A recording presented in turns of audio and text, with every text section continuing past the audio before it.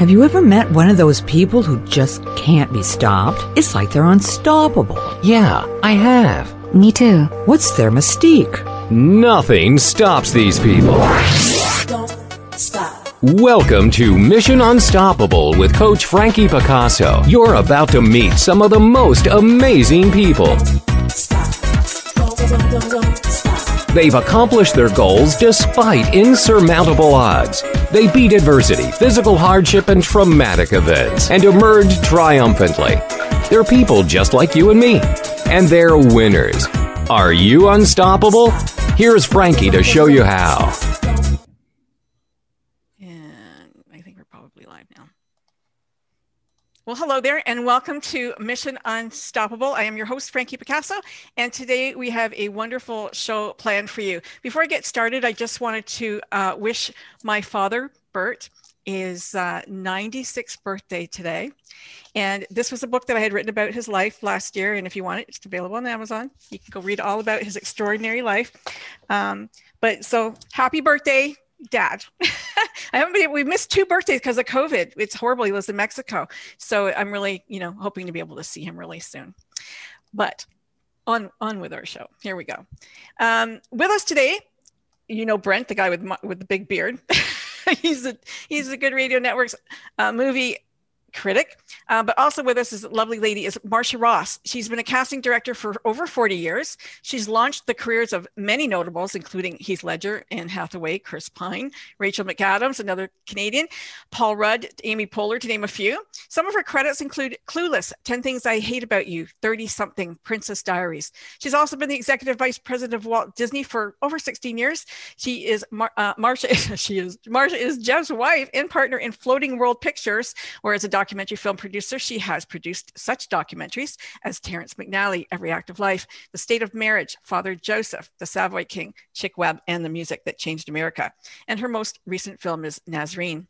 Jeff Kaufman, next to her, is an American film producer, director, writer, illustrator, whose cartoons have even made it into the New Yorker and his illustrations into the LA Times. He is a former radio host himself, but he's most known for his documentaries, which he has produced, written, and directed, some of which include Every Act of Life, The State of Marriage, Father Joseph, The Savoy King, Chick Webb and the Music That Changed America, Brushed with Life, The Art of Being Edward Bieberman, and Education Under Fire. Of course, today we're going to be talking about his latest film, Nazarene. So I'm going to just give you a very quick high-level overview.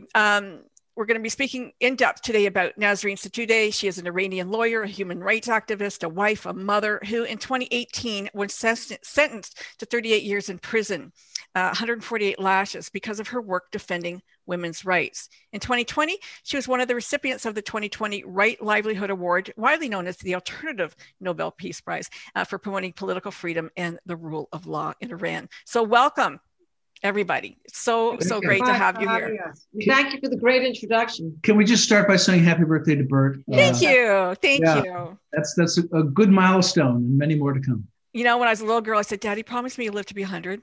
So he's doing good on that promise. Wow, he's getting there. I hope he kept all his promises. He did keep all his promises. That's why it's so hard to find a guy, a really good guy. Marcia, you can relate, right? Believe me, I didn't meet him till late in life. Yeah. Well, that's sometimes what it takes. Yeah. I know that Brent he's got a great partner too. So here we are.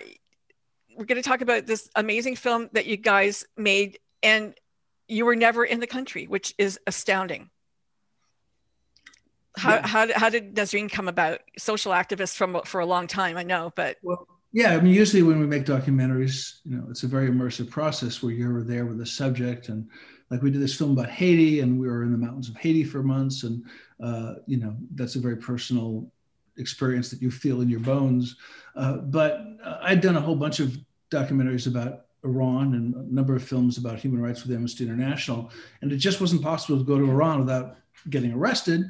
And also, if American crew showed up in Tehran to walk alongside Nazarene Sotoudeh, we wouldn't have had the access that we have in this film. I think when you see the film, you realize that thanks to these really remarkable filmmakers that we worked with, the access is something you've just never seen before. Nazarene Sotoudeh is someone the government is looking at all the time, and yet we're able to follow her and her family not just to protest and not just to working with clients whose lives are at stake, but into bookstores and into an art gallery that looks like you're in Greenwich Village, and to the theater, to all aspects of life. And a favorite moment from Arsh and me, when Nazreen just is waiting outside for her son to come home from school, then they walk home hand in hand down the street.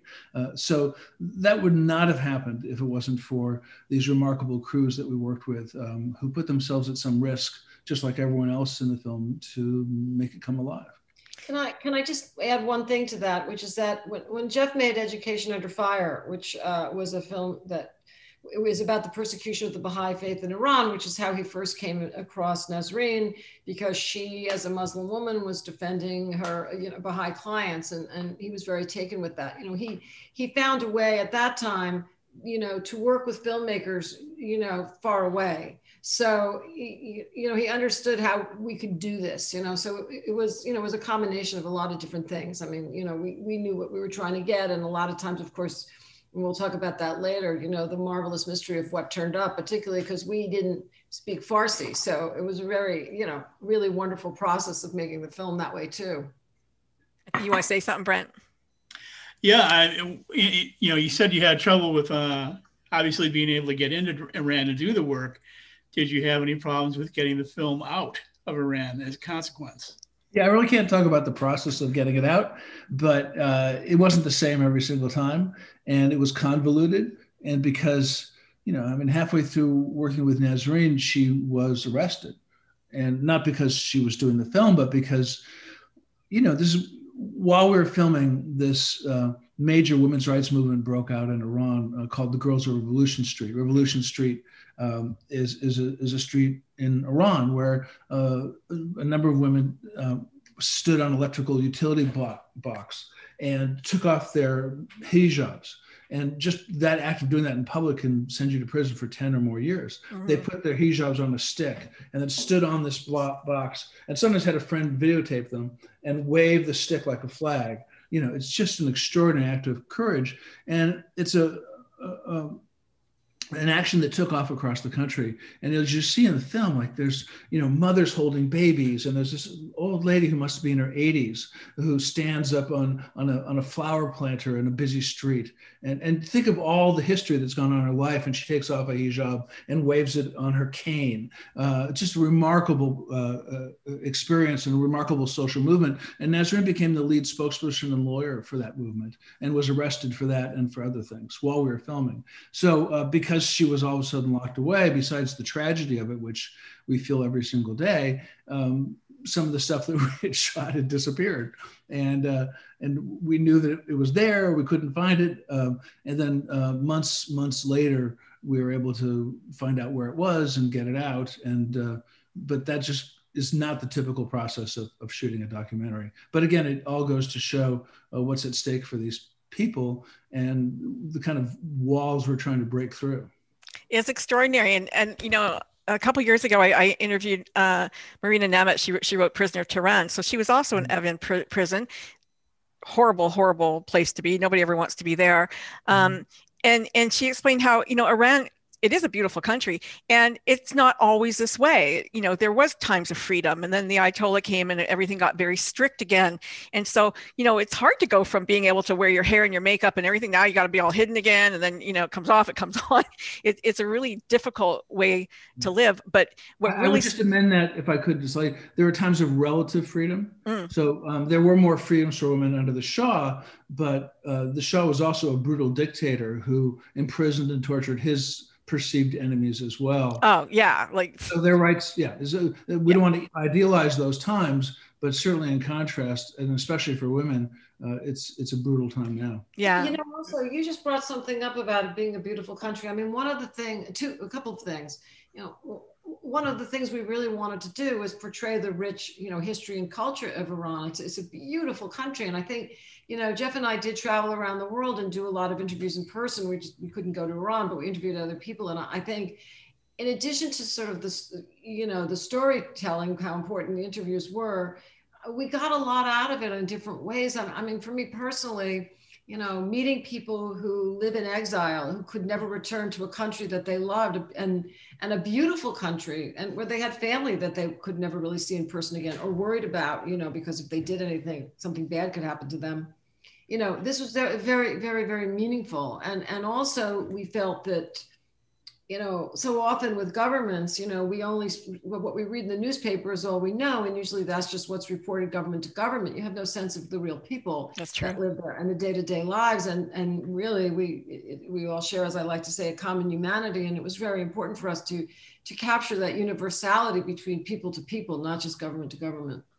Nasreen, is a very, she's got this beautiful light about her. And she just seems like a very calm, peaceful person who's, social impact, her want to fight. She's so courageous and she's just so steadfast. And she's got the most beautiful, loving husband and children. And it's amazing. And her husband, is an activist too, but just off she goes. And it was so poignant for me to see her children grow up and hear, like, her daughter's 19 now. And she just looks so like such a young woman. And she missed a lot of her mom. She missed so much of her life. And yet I think they were okay with that. The letters that went back and forth, kind of showed that they both appreciated one another ability to stay steadfast and fight the good fight.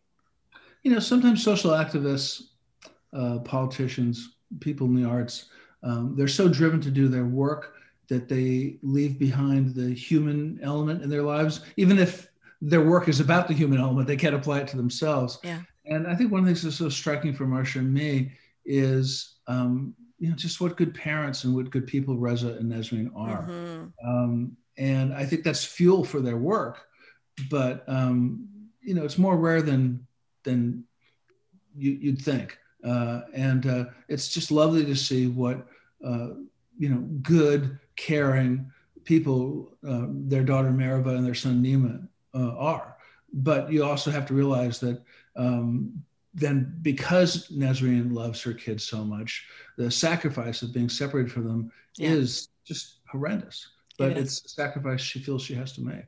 What caught your attention? Sorry, Marcia, I'm just saying he's a tremendous support system for her too. Yes. He's an activist in his own right and very dedicated to the same causes that she is. And, that's one of the things we just love about them. This sort of, he's very comfortable, being married to this dynamic, charismatic woman and at the same time, and confident in his own role. And I love that about him. I nickname him our Marty Ginsburg. Ruth Bader Ginsburg had this wonderfully supportive and accomplished husband.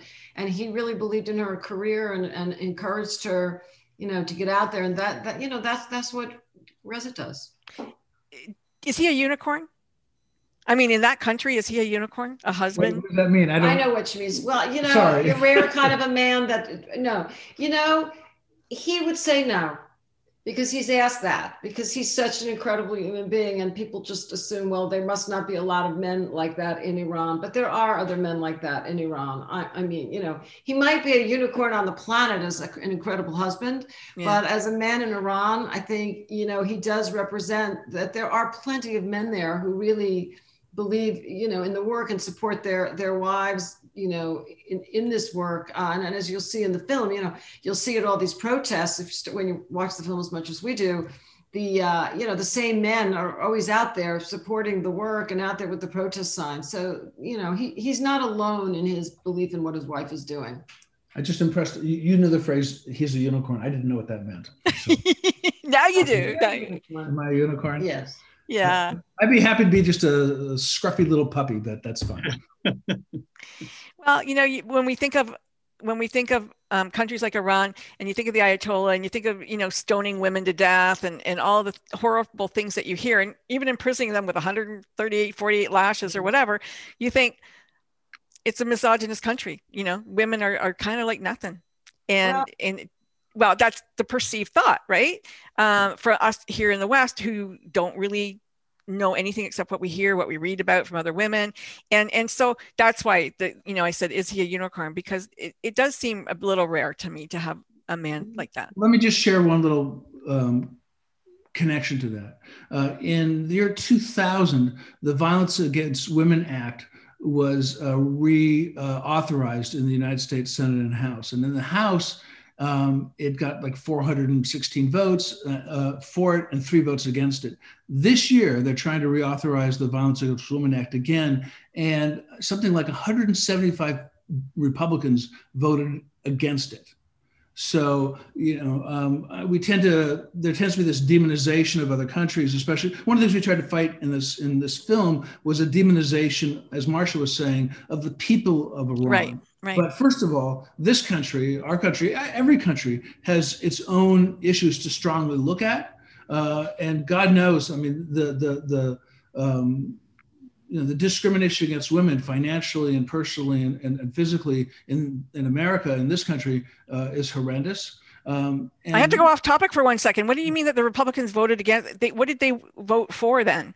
They voted against reauthorizing the Violence Against Women Act. The Violence Against Women Act is supposed to protect women against various forms of physical and emotional. And they didn't think that was a good idea. Okay, just one more reason to hate the Republicans now. Well, we won't use the word hate. Well, I do, but I can't blame you. I'm just not going to use the word. Yeah, you don't have to use the word. You don't. But it just goes to show the battles we have to fight here. Yeah. But again, one of our goals in the film for Marcia and me was to fight this sort of ignorance and demonization of the people of Iran. Yeah. And the people are separate from the regime. And so, as Marcia was saying, with Reza, there are many wonderful men who are very supportive of women's rights. One of the people in the film who we just mentioned briefly is this guy named Dr. Farhad Mezameh, who is a doctor and a publisher and a great friend of Nasreen and Reza's. And he got arrested for wearing a pin that said, "I oppose the mandatory hijab." And he's in Evin prison now because of that. So there are many allies that we also need to acknowledge. Early on when we were working on the film, I had a conversation with someone, and she said something so interesting, because I was, a lot of the things you're talking about, there's questions that I have myself, because I've led a very free life here for, my life. And it's interesting because what she said, and I think it's really true, is that, a lot of the oppression of the women is this is the way the government actually also controls men. They empower men to have this horrendous control over the women in their lives. And this gives the government this other control over them. And so it's a really manipulative thing. And I guess, a lot of men are very susceptible, and we see it, to wanting to have power over women or power over anything, any kind of power. And that's a very universal thing in all cultures and in all ways. This desire for people to feel superior, have power over other people, making them feel empowered themselves. Yeah, there's a phrase for it called othering. Yeah. It's you always want to hate the other. It makes you feel like you're special. Brent, I think you want to say something. Well, I want to, I've heard that, for example, were it not for the government in Iran, if you ask the actual population of the country, that they're probably one of the most westernized or westernized oriented countries in the region. Is that what you found through your work? Yes, I mean, westernized is a complicated phrase in that they have their own rich culture, and we shouldn't assume that they're going to automatically always be American. But there is a lot of interest in American culture and American people, and sort of an innate support for those values, and therefore a lot of commonality if we can break through the governments not wanting to connect with each other. And also, by the way, a really difficult past.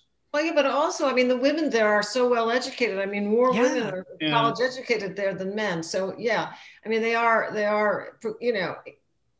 they know, and it's really unfortunate because they can't hold the same jobs and do the same things. And yet, they're far more educated than the men in many ways. Well, and I had also heard that a significant portion of the Iranian population is quite young, and that they're, craving to see a lot of these changes implemented that have been enforced upon them that they just don't agree with anymore. Yeah, and Brent, because you're a movie historian, that Iran has a very rich cinematic history. Oh, absolutely, yes. Yeah, very vibrant. There's so many things that we can gain from each other.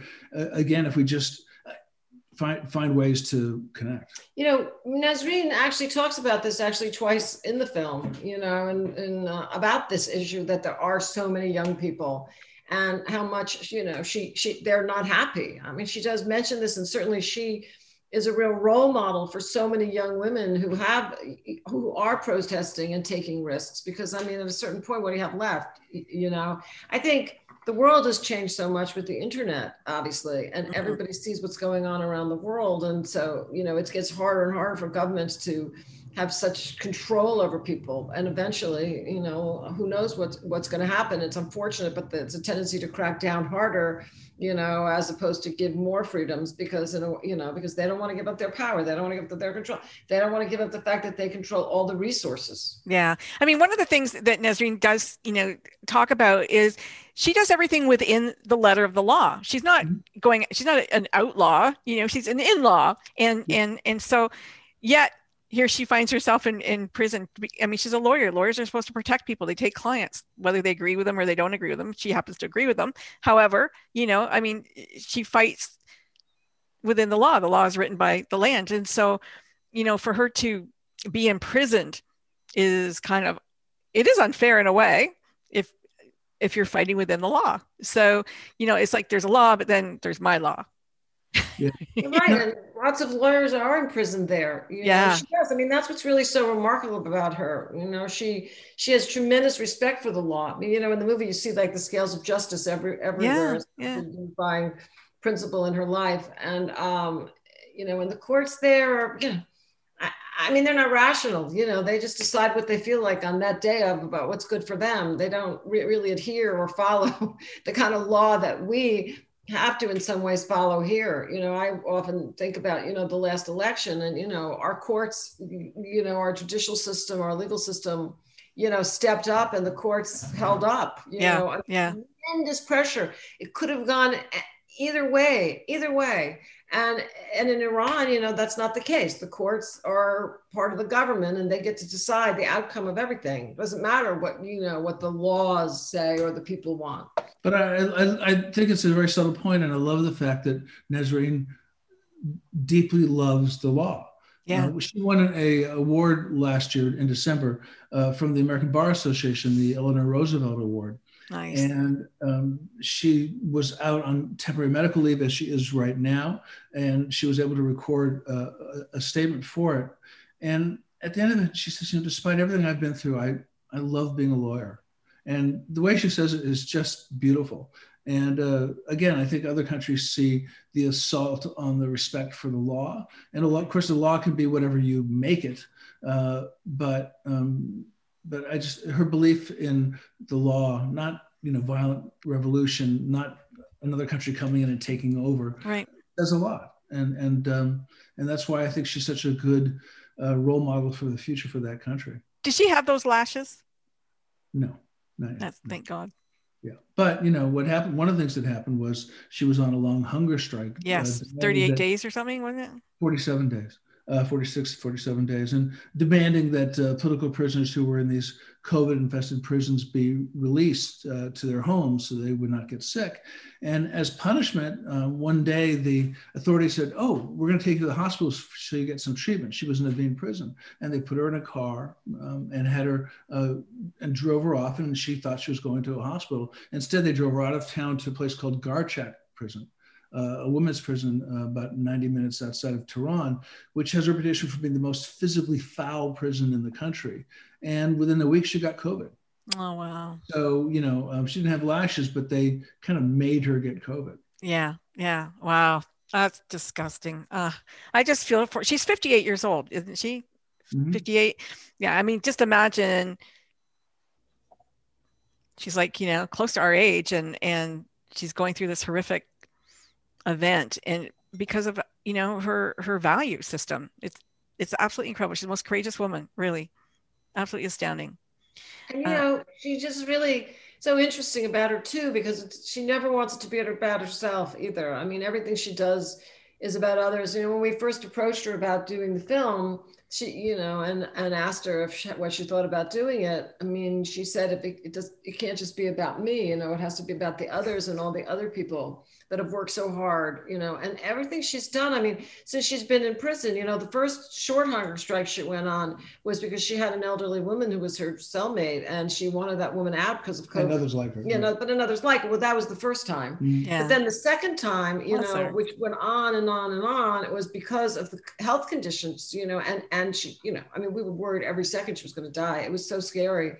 But she did manage to focus a world attention, you know, on the prison system, you know, and the COVID and the health conditions. She did that with the fast. Everyone was writing about it. And then she was able to sort of, you know, they obviously it would have been a horrible thing if she died and she stopped, but not after, you know, she made her point and some things changed. Yeah. So do you think there's a way that the world, you know, can get her out?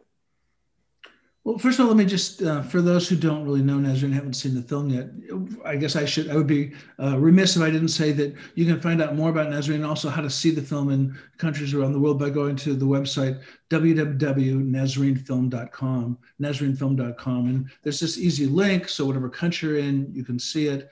And Nasreen and her husband would be the first to say that seeing the film is a really essential part of activism on behalf of her and others. But just, you know, one of the things that I love about Nasreen is, and one of the reasons we wanted to make the film is because she's a Muslim woman. She was raised by a conservative family who loved her and believed in empowering women. But someone who has reached out beyond herself to support others. Marsha and I did a film that involved John Lewis, the great American civil rights icon. And one of the things I love about John Lewis is that he took his struggle for civil rights and realized that it was universal. So he applied it to being this wonderful supporter of women's rights and a wonderful supporter of LGBTQ rights. And Nasreen is a lot like that. Mm-hmm. You know, she has been this great champion of religious minorities in Iran, where others are just terrified to do that. And for ethnic minorities in Iran, like like Kurds. She supported Zoroastrians, the Baha'i community. And then, of course, also for women and children and fighting against the death penalty. She's just someone who isn't just interested in supporting a narrow base but really realizing that, as Marsha was saying, this common humanity that we all have. And that's why we felt really that she's such a universal figure, role, not just for Iran, but for America as well. Yeah, absolutely. And as far as being able to get her out, public pressure has made a difference. There's a couple of petitions on our website, one from Amnesty International, one from PEN America, that we urge people to sign. Yes. And again, families of political prisoners will say that shining a light is the most effective tool they have, that even repressive regimes don't want to be publicly shamed. And so the more voices that come together that demand Nasreen's freedom and others, the more difference it'll make. It really does give them some protection. What kind of hope did making this film give to those who helped you in, film it? Well, it's interesting you say that because, when we were making the film, pretty much it was just the two of us. We really kept things really under wraps for a long time because although, we were really concerned about Nasreen's, well-being, mm-hmm. and we didn't want anything to happen. And we asked her repeatedly, are you sure? Are you sure? And even when we finally finished the film, we were, are you edited and everything, we asked, and, are you sure? Because we didn't want anything to potentially endanger her or anybody else. And she was, fine. No, she was fine. And we raised money very privately. We didn't go for. Yeah, you couldn't even fundraise publicly. We didn't. I mean, until the film really had its official premiere in October in Boston, we did not make any public noise about the film. And once we did that, it was such interesting, the feedback we got, particularly for us, from the Iranian community. It's been actually extraordinary how many people we've heard from and how many wonderful new friends that we've really made have been incredible friends to us and the project and the impact campaign that we've been doing around the world. The, how much it's meant to them to see their country portrayed this way. And that two Americans, not of Iranian descent, are showing their country that they love in this actual light and in this way, and in this really also not, sort of balanced way, and also out of, a real respect for these activists. So that I have to say, I think more than anything else, that has been just very moving to me. And I mean, it's been really everything to me. And our American friends who don't know anything about Nasreen, they've really been introduced to her, and we've heard about so many people, and they feel so emotionally involved in what's happening with her. And, they had no idea. I mean, many people didn't really have any idea that it's Snowden, Yeah. in Iran, or, people, there's the Apple Store, or people did the iPad, people just don't know those things. I knew very little about Iran, except maybe like Cyrus the Great and, certain other things, Yeah. Brent, did you want to say anything? Yeah, I mean, one of the other things that really impressed me about this was what kind of respect that she gets from people who you wouldn't necessarily think right offhand would be the ones to be supportive of it. And the case in the movie where she's meeting with the woman who was arrested for not wearing the hijab in public, you had talked about her coming from a very traditional family background, and yet they were willing to come forward and say, yes, we're supporting not only our daughter, but also her advocate in this particular case. And that speaks a lot to the credibility that she's got in a place where she's getting respect from places where you wouldn't think it would come from. Yes, it's like Bert. It's good to have good parents. Yeah. But you're right. I mean, it's so easy to sort of have this view of another country. You get a story in the newspaper and a headline, and it's all kind of abstract and distant. And then you realize that every country is made up of real people. And someone like Narges Hosseini, the young woman you talked about who took off her hijab and faced 10 years in prison for doing that, she came from a conservative family like Nasreen, but they loved her and supported her, and they were there for her. And I hope that just that little tiny piece will make people realize, oh, Iran, I don't really know that country, but there are good people there. Let's get to know it better. It's a doorway into something. Yeah. There's good people everywhere. I mean, that's the whole thing. We tend to forget that. And of course, bad people everywhere too. We've met also, a number of women. There's Republicans. And men and women since, who are living, in Canada and the United States, who were arrested, and she represented them. And they got out of the country, and it's really incredible to hear what they have to say about her, because they credit her so much with, helping them get out, helping them get out of prison. Brent, can I ask Brent a question, and you Sure. too as well? I don't know if you saw it recently, but recently Jafar Panahi released this powerful video statement about Nasreen. And if you haven't seen it, I don't know if it's on our website, but I was thinking while we were talking, we should make sure it's there. But I'll send you a link so you can see it. Great. I loved his comments in the movie that he was saying about her too, and the way he. That's what I was going to ask you. What did you think about his work and how important he is? What did you think about that sequence of Nasreen and Panahi together? Oh, I thought that was great. I thought that was wonderful. It was, it reminded me of, some of the American films where you see cameos, say, by politicians and so forth, but just the fact that she made the appearance. And you could see, again, through that particular example, as you saw through many examples in your film, just the warmth and the compassion and the humanity that she brings to her everyday life, and how that then translates into her work as well. I mean, I think that's so important. There have been a number of times over the years where I've watched various documentaries about activists in different countries, and it always shows them diligently going about their work, but it always is focused just on the work. And that's certainly fine, but there's a person behind that work in each of these cases. And the thing that I liked about your film is the fact that came forward, and you got to see that's why she is the way she is. Yeah, I particularly loved, when all the cards that she would get from around the world. And she said, these really helped sustain her. And then she framed them and put them around her office, some of them, the ones that were really special to her. She is an artist and she is a poet, and simple things make her happy. And that's really, she's really just a beautiful person, really. The first time Marcia and I met, which was not that long ago, 2012, was one of the things we talked about, besides our mutual love of Japanese art and documentaries, was certain filmmakers like Hal Ashby, and Michael Ritchie, who had this documentary background that they also brought into the narrative world. And I love like old movies like Howard Hawks and John Ford, with all these, actors who have these rich moments. And Marcia's one of the great casting directors in Hollywood. And so I think that love of narrative films where even smaller characters have that moment that sparks and you feel like they're a real person, and some understanding of narrative within the rules of a good documentary is something that's very important to both of us. Yeah, having, when you can't, people say, what makes a movie star? Everybody wants to know. And really, it's something very simple, really. And it's called having a compelling quality. People want to watch you. Mm-hmm. Yeah, yes, there are many great actors who are movie stars, but in the end, you can be the greatest actor and not be compelling to watch on film.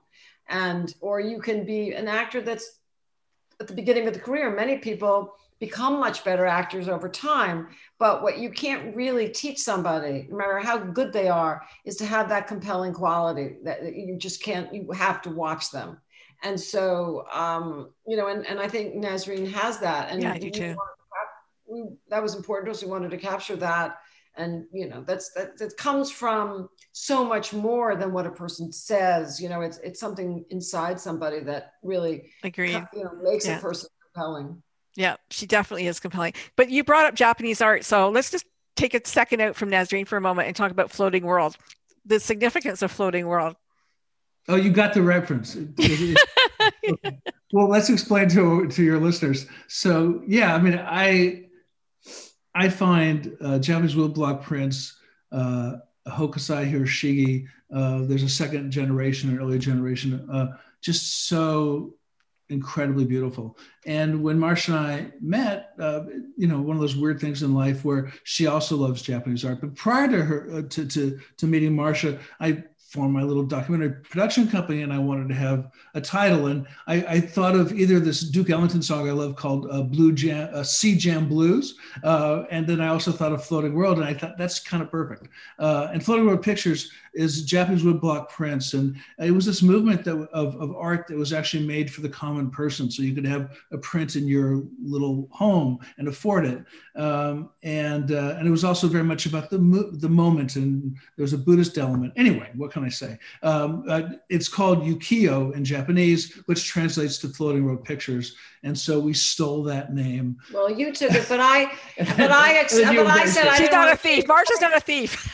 Yeah. No, but I went to Northwestern actually, and I was in the theater department there. But you had to take freshman English, but you could do these electives, and I took a class on the history of Impressionism because I always, was really interested in it. And one of the things the teacher talked about was Japanese woodblock print art, and how the French Impressionists were deeply influenced, by at that time it was the Japonism, where they were all, Japan had opened.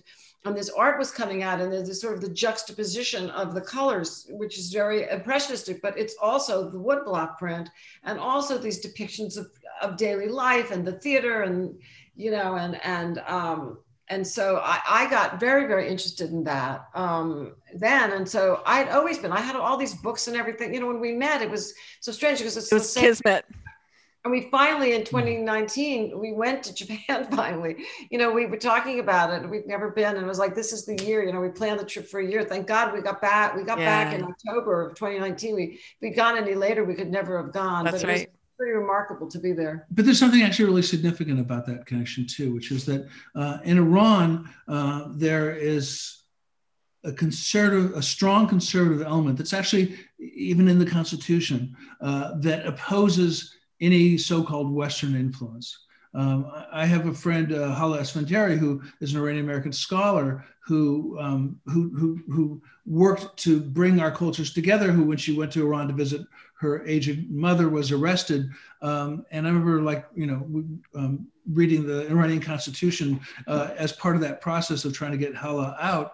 And it was clear that, just the idea of trying to have that connection between these cultures was something that was Abhorrent to them? highly opposed. What's the word? I'm trying to think of the word. And anyway, there's some word that I can't find, but you understand. And here in the United States, we see the same thing with a lot of conservative forces that believe in American exceptionalism, and let's keep them out. And our culture is perfect. They have no understanding of how much our culture is based on other cultures. And so, that's what's so funny about it.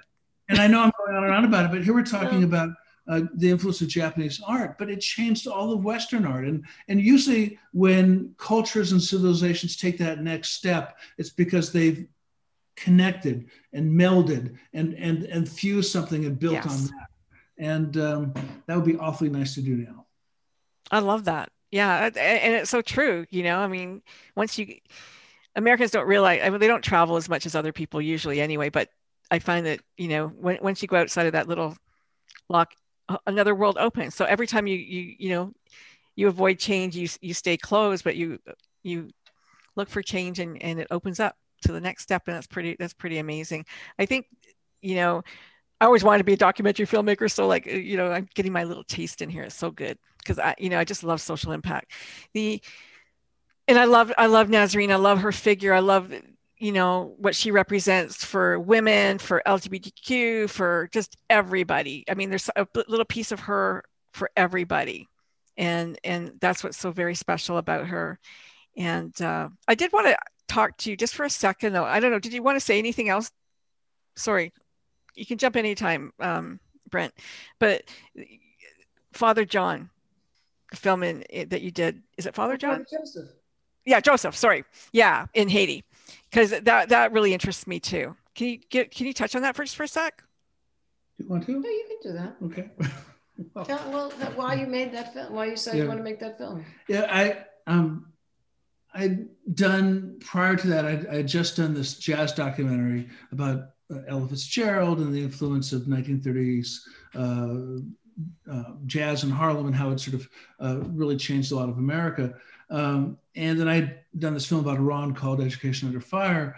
And I was really thinking about trying to do something that was about economic justice, but also about faith. And I don't know. And sometimes, you just have this strong feeling you want to do something. And then if you're lucky, something comes your way. And I was at this meeting of folks, and I bumped into this priest that they had brought from Haiti to talk about development in Haiti. And it was Father Joseph. And I said, wow, that's really interesting. He was talking about this university he'd founded in the mountains of Haiti.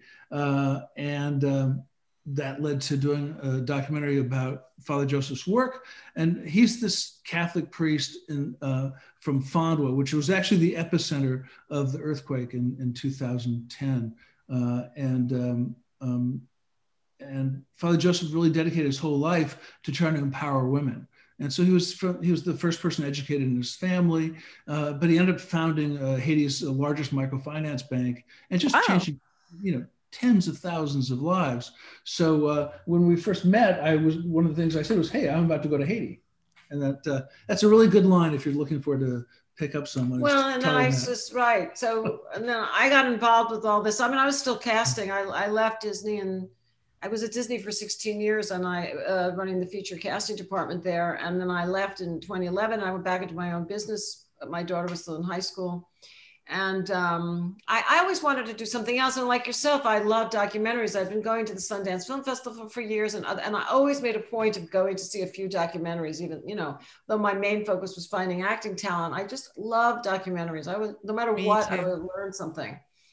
And so I ended up going with him to the New York Film Festival with his previous film. And it sort of dawned on me that, oh, wait a minute, there's kind of a whole thing, making documentary, it's very hard to make documentary films, as you probably know. I mean, there's, the raising the money and all of the things that go into trying to get it made. But it's actually, what's really hard is getting your movie out into the world and getting it seen. And I think a lot, for a lot of filmmakers, what happens is, you expend so much time and energy and everything just getting across the finish line of getting your film made without really a plan for what are you going to do for the film. And so when I went with him to the New York Film Festival, on the other side of things, as companion dating, as opposed to, casting director looking at talent. I really got a chance to see, what was going to happen to the life of the film. And I don't know, I guess for being a studio executive for so many years, I've been around all these things, because when you're an independent casting director, and I still cast while I was at Disney. It's just the film and finding the talent. But when you're a studio executive in casting, there's many more things. You make the budgets, and you go to see the dailies, and you're really exposed to all these other aspects of filmmaking that I hadn't been before. And so, I kind of got involved really in the beginning of like, we have to look at this as a business, and how are we going to sort of give these films the life that they deserve. We're so emotionally committed, but the film needs the life. And then, and also the subject matter really interests me, because I'm also interested in people who do things in the world that make a difference in the lives of other people, even at sometimes great expense to themselves, or, at sacrifice. I mean, yes, there is obviously Nasreen, but the Women in Our Marriage Equality doc, and Terrence McNally, the kind of work that he was doing that was very risky. But it was transformational, for other people. Yeah. And not necessarily, brought them a lot of attention, but made changes for others. And I really like telling those stories. I think those people who make a difference in the world and have great purpose, they're important. Yeah. And I also feel, and I feel this way about Nasreen, history books are written a lot of times by men, and, women's stories, or people's, or white men even, and people's stories don't get told. And I think for Jeff and me, we really wanted to be able to give voice to certain people so that their story was going to be told, through their vision and their work. Can I also just brag on Marcia for a second, if I could? Because I remember when we were at the New York Film Festival for this doc I did, which did well there, but wasn't well served by the infrastructure around it. And we went to this lunch or dinner with a couple other filmmakers, and Marcia was sitting next to me, and she was talking to the producer of this other documentary. And I just remember having this light bulb go off and say, oh my God, in 6 months, she's going to know more than anybody else. Because she was like asking all the right questions and just pulling it in. And that's real. And she's just a phenomenal producer on sort of every level, financial, creative, social, everything. Well, it's true. And but it also just shows, I think, what others can do too, which is that, if you want to take those risks and you can pull in from others, there's not a lot stopping you. I just had a thought while you guys were, sorry, go ahead, Brent. I was going to say, I was really impressed that you were able to bring Olivia Colman on board as your narrator. Can you tell us a little bit about how she got involved in the project? Well, the thing about being a casting director for so long is that, I still have a lot of relationships with people. But that's only because I'm just going to say one more thing, which is a lot of executives, when they leave their position, no one ever wants to talk to them again. And so it was also because in your job, you always treated people right, so they would still talk to you when you were no longer in that job. And I was also casting for 7 years after I left Disney. I had my own. I only stopped casting in 2017 because we were spending so much time traveling, and it was getting to be ridiculous. Driving around the mountains of Haiti, with an iPad trying to watch auditions. Yeah. But in the backseat of a bumpy van. But I've kept a lot of relationships just because I'm that kind of person. And so when we were deciding, we really wanted to have a narrator of some kind of, stature. And I put a list together of people, and, obviously Olivia Colman really just was like, you couldn't imagine. And then but she wasn't initially, so I just reached out to her representation. And, and she wasn't available, but then somebody said, we'll just try. And then Jeff wrote a really beautiful letter, as he always does. He does his homework, and he knew that Olivia had been very involved in a lot of human rights activities. I mean, she's very active in the human rights world, actually. And so, we wrote a letter, and through the letter, I was able to, get the letter seen by her agents in London. And they sent it over, and 48 hours later, they called and said she wants to do it. She just needs to, she can get cleared from, the Crown to do it. And then she did it. And then fortunately, I'll tell you two little things. One, I always say, like, as a casting director, when you're doing this for other people, I was, my motto was, casting is the solution, not the problem. And I was always, the voice of reason and comfort and everything. So, I know the realities but I know the realities of people saying yes and no to things. And when you're producing and casting for yourself, it's much because of those realities. I couldn't sleep. I was so anxious until it was all incredible, until it was worked out. I can't even tell. I really was so anxious because I knew what could or could not happen. And she was someone we really, really wanted for our film. And it was so incredible. And what was really incredible was she'd been on holiday with her family and she had to come home and do like PR. So she went on holiday, she came home and she did PR. And then she had one day off, which was, she had fittings for season 4 because on the Monday she was going back. So Friday she had fittings. Monday she was starting season 4 of The Crown. Of The Crown. And literally we sent a car for her, at 1 o'clock. She arrived at the studio in London at 2. Jeff worked with her for 3 hours. Car, went home, and then during the thing, her husband called at about 2:30. He says, "Where are you? We were supposed to have lunch with my mother today, or I think, So, and she did this. She just did this, and and the nicest, most incredible person, and she fit us in like the one afternoon off that she had. It was such an incredible gift to be given, and also we might say an incredible gift that we were given for the Untitled song by the Marvelous Composers. Let's talk about that in a second. Yeah. I just want to say, are we allowed to swear on these podcasts, or should I censor? Yeah, no. Can I use the F word? Can I use the F word? You can definitely use the F word. I'll censor it, but you can fill in the gaps. So we're working with Olivia, and it's there's the engineer and me and the board, and then a glass screen, and then she's on the other side of the screen, and you go through it and you do it a whole bunch of times and you cut it all together later and all that stuff. But at one point she's just working her way through, and she reads some letter that Nazreen, or something, comment that Nazreen made, and she's got the paper here, and all of a sudden, and I could see her through the booth, and all of a sudden she puts down her paper, she goes, "Holy F, that's an amazing woman." Oh, and gets her composer going, and then she goes back to reading. And I just thought, I love that. That's just amazing.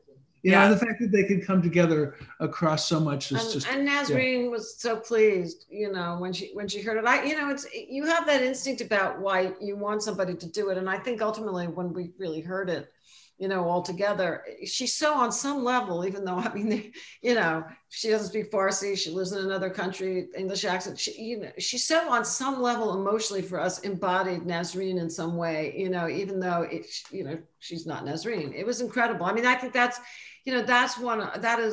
she's so gifted, Olivia Colman. And I think in the way that she's able to convey, strength and vulnerability at the same time is, a great gift that she's got. Absolutely. Well, and the timing couldn't have been better too, with the way her career has taken off over the past couple of years as well. Between her Oscar and her television role and everything, she's just exploded over the past couple of years. We hope that she gives us credit for casting her in our documentary. He's joking. I know he is. Yeah. We're going to be talking about her next week in The Father. It's going to be great. I had this thought when you were talking, Jeff, and maybe you guys can talk just. And I don't know why it came to me, but like we interviewed the widow of John Gillerman last week. And I thought, a documentary director and a big blockbuster director. And do you guys sit at separate tables when you go to these events? Like, is there a hierarchy, or do they just think, we're filmmakers, we're just creatives? It's the age of COVID, so there are no tables. No, I know. But you know what I mean? The virtual. If you're at the New York Film Festival, or like a Tribeca with our last film, you go back and forth. And I think hopefully we can both learn from each other. There's just so many, there's so many great films to learn from over time. And so it's not just the blockbusters of today or the small indies of today. I hope that people will explore great films of the past as well. I think too, though, in the years, that I've been working with Jeff on docs, the last 8 years, the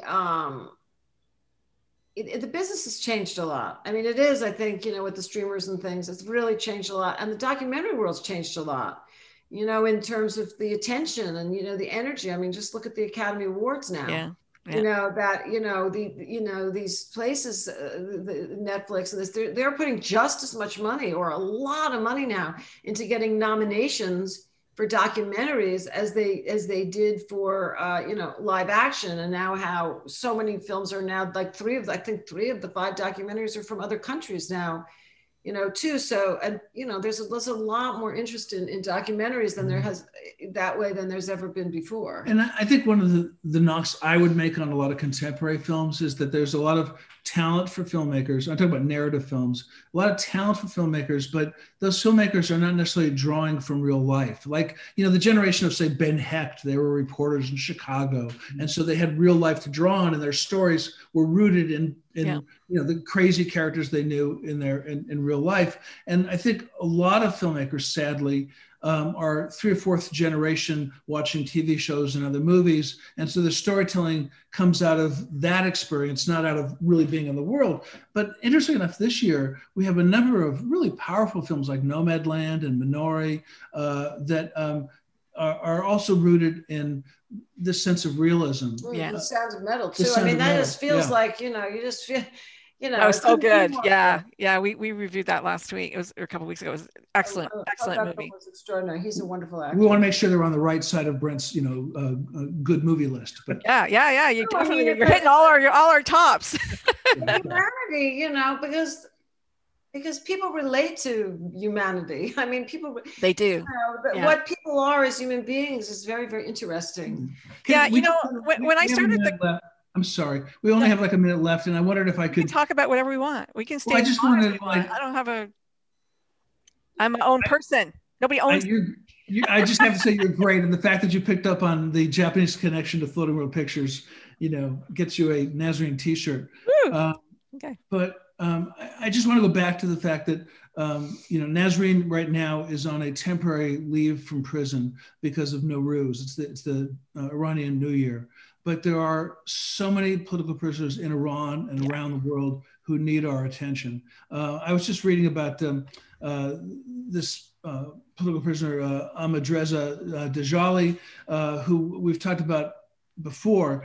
He's an Iranian Swedish scientist who had gone to Iran in 2017. He's a medical disaster expert, and he'd gone to Iran many times. And he was invited to this conference to talk about disaster medicine in Iran, and he got arrested while he was there. They said he was a spy for the Israelis, which is just God.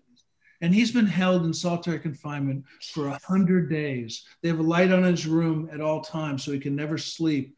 He's sentenced to death, and he's wasting away in this tiny cell in Evin prison. Sounds like the Mauritanian, doesn't it, Brent? I was just going to say, I mean, that movie, that again, you know, I thought his performance was amazing, because you really feel what that must really be like. Yes, and that's a wonderful film. But I'm just saying that there's so many people who need our attention right now. Yep. This is very real. And that's what Nazarene is about, trying to make real in a very personal way.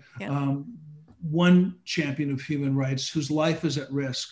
And if we can get her out of prison, it's not just changing her life, but it can be transformative for her country. And if it's transformative for her country, it can be transformative for the world. And so we hope that people will care about Nazarene and others like her and get involved, because it is movies, but it's also life. Yeah. And it couldn't be more important. Yes, absolutely. Here.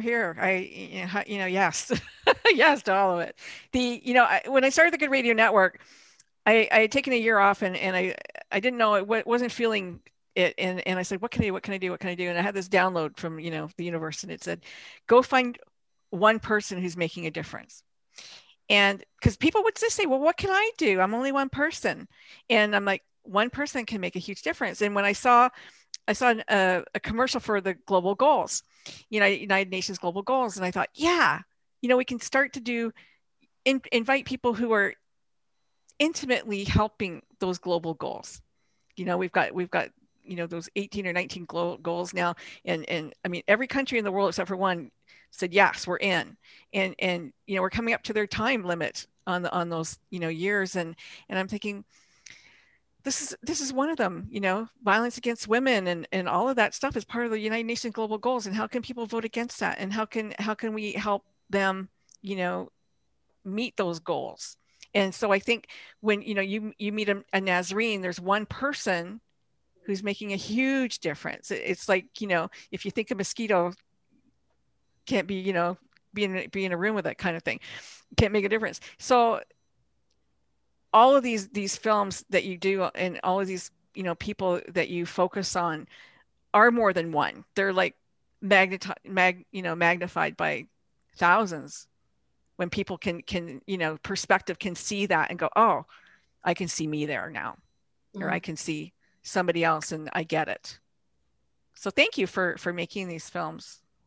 Oh, well, you're welcome. I mean, it's, you know, the purpose of life is having a purpose. And, you know, for us, it's, you know, it gives our lives a lot of meaning. And I think, you know, I mean, each one of these films has been life-changing for me in different ways. I mean, you can imagine, as you know, I've met a lot of very interesting people over my course of my career and been involved in a lot of interesting projects. And I'm very thrilled and honored to have had that life experience, but meeting people completely outside my personal experience, doing things that, you know, in this selfless way, it's really something.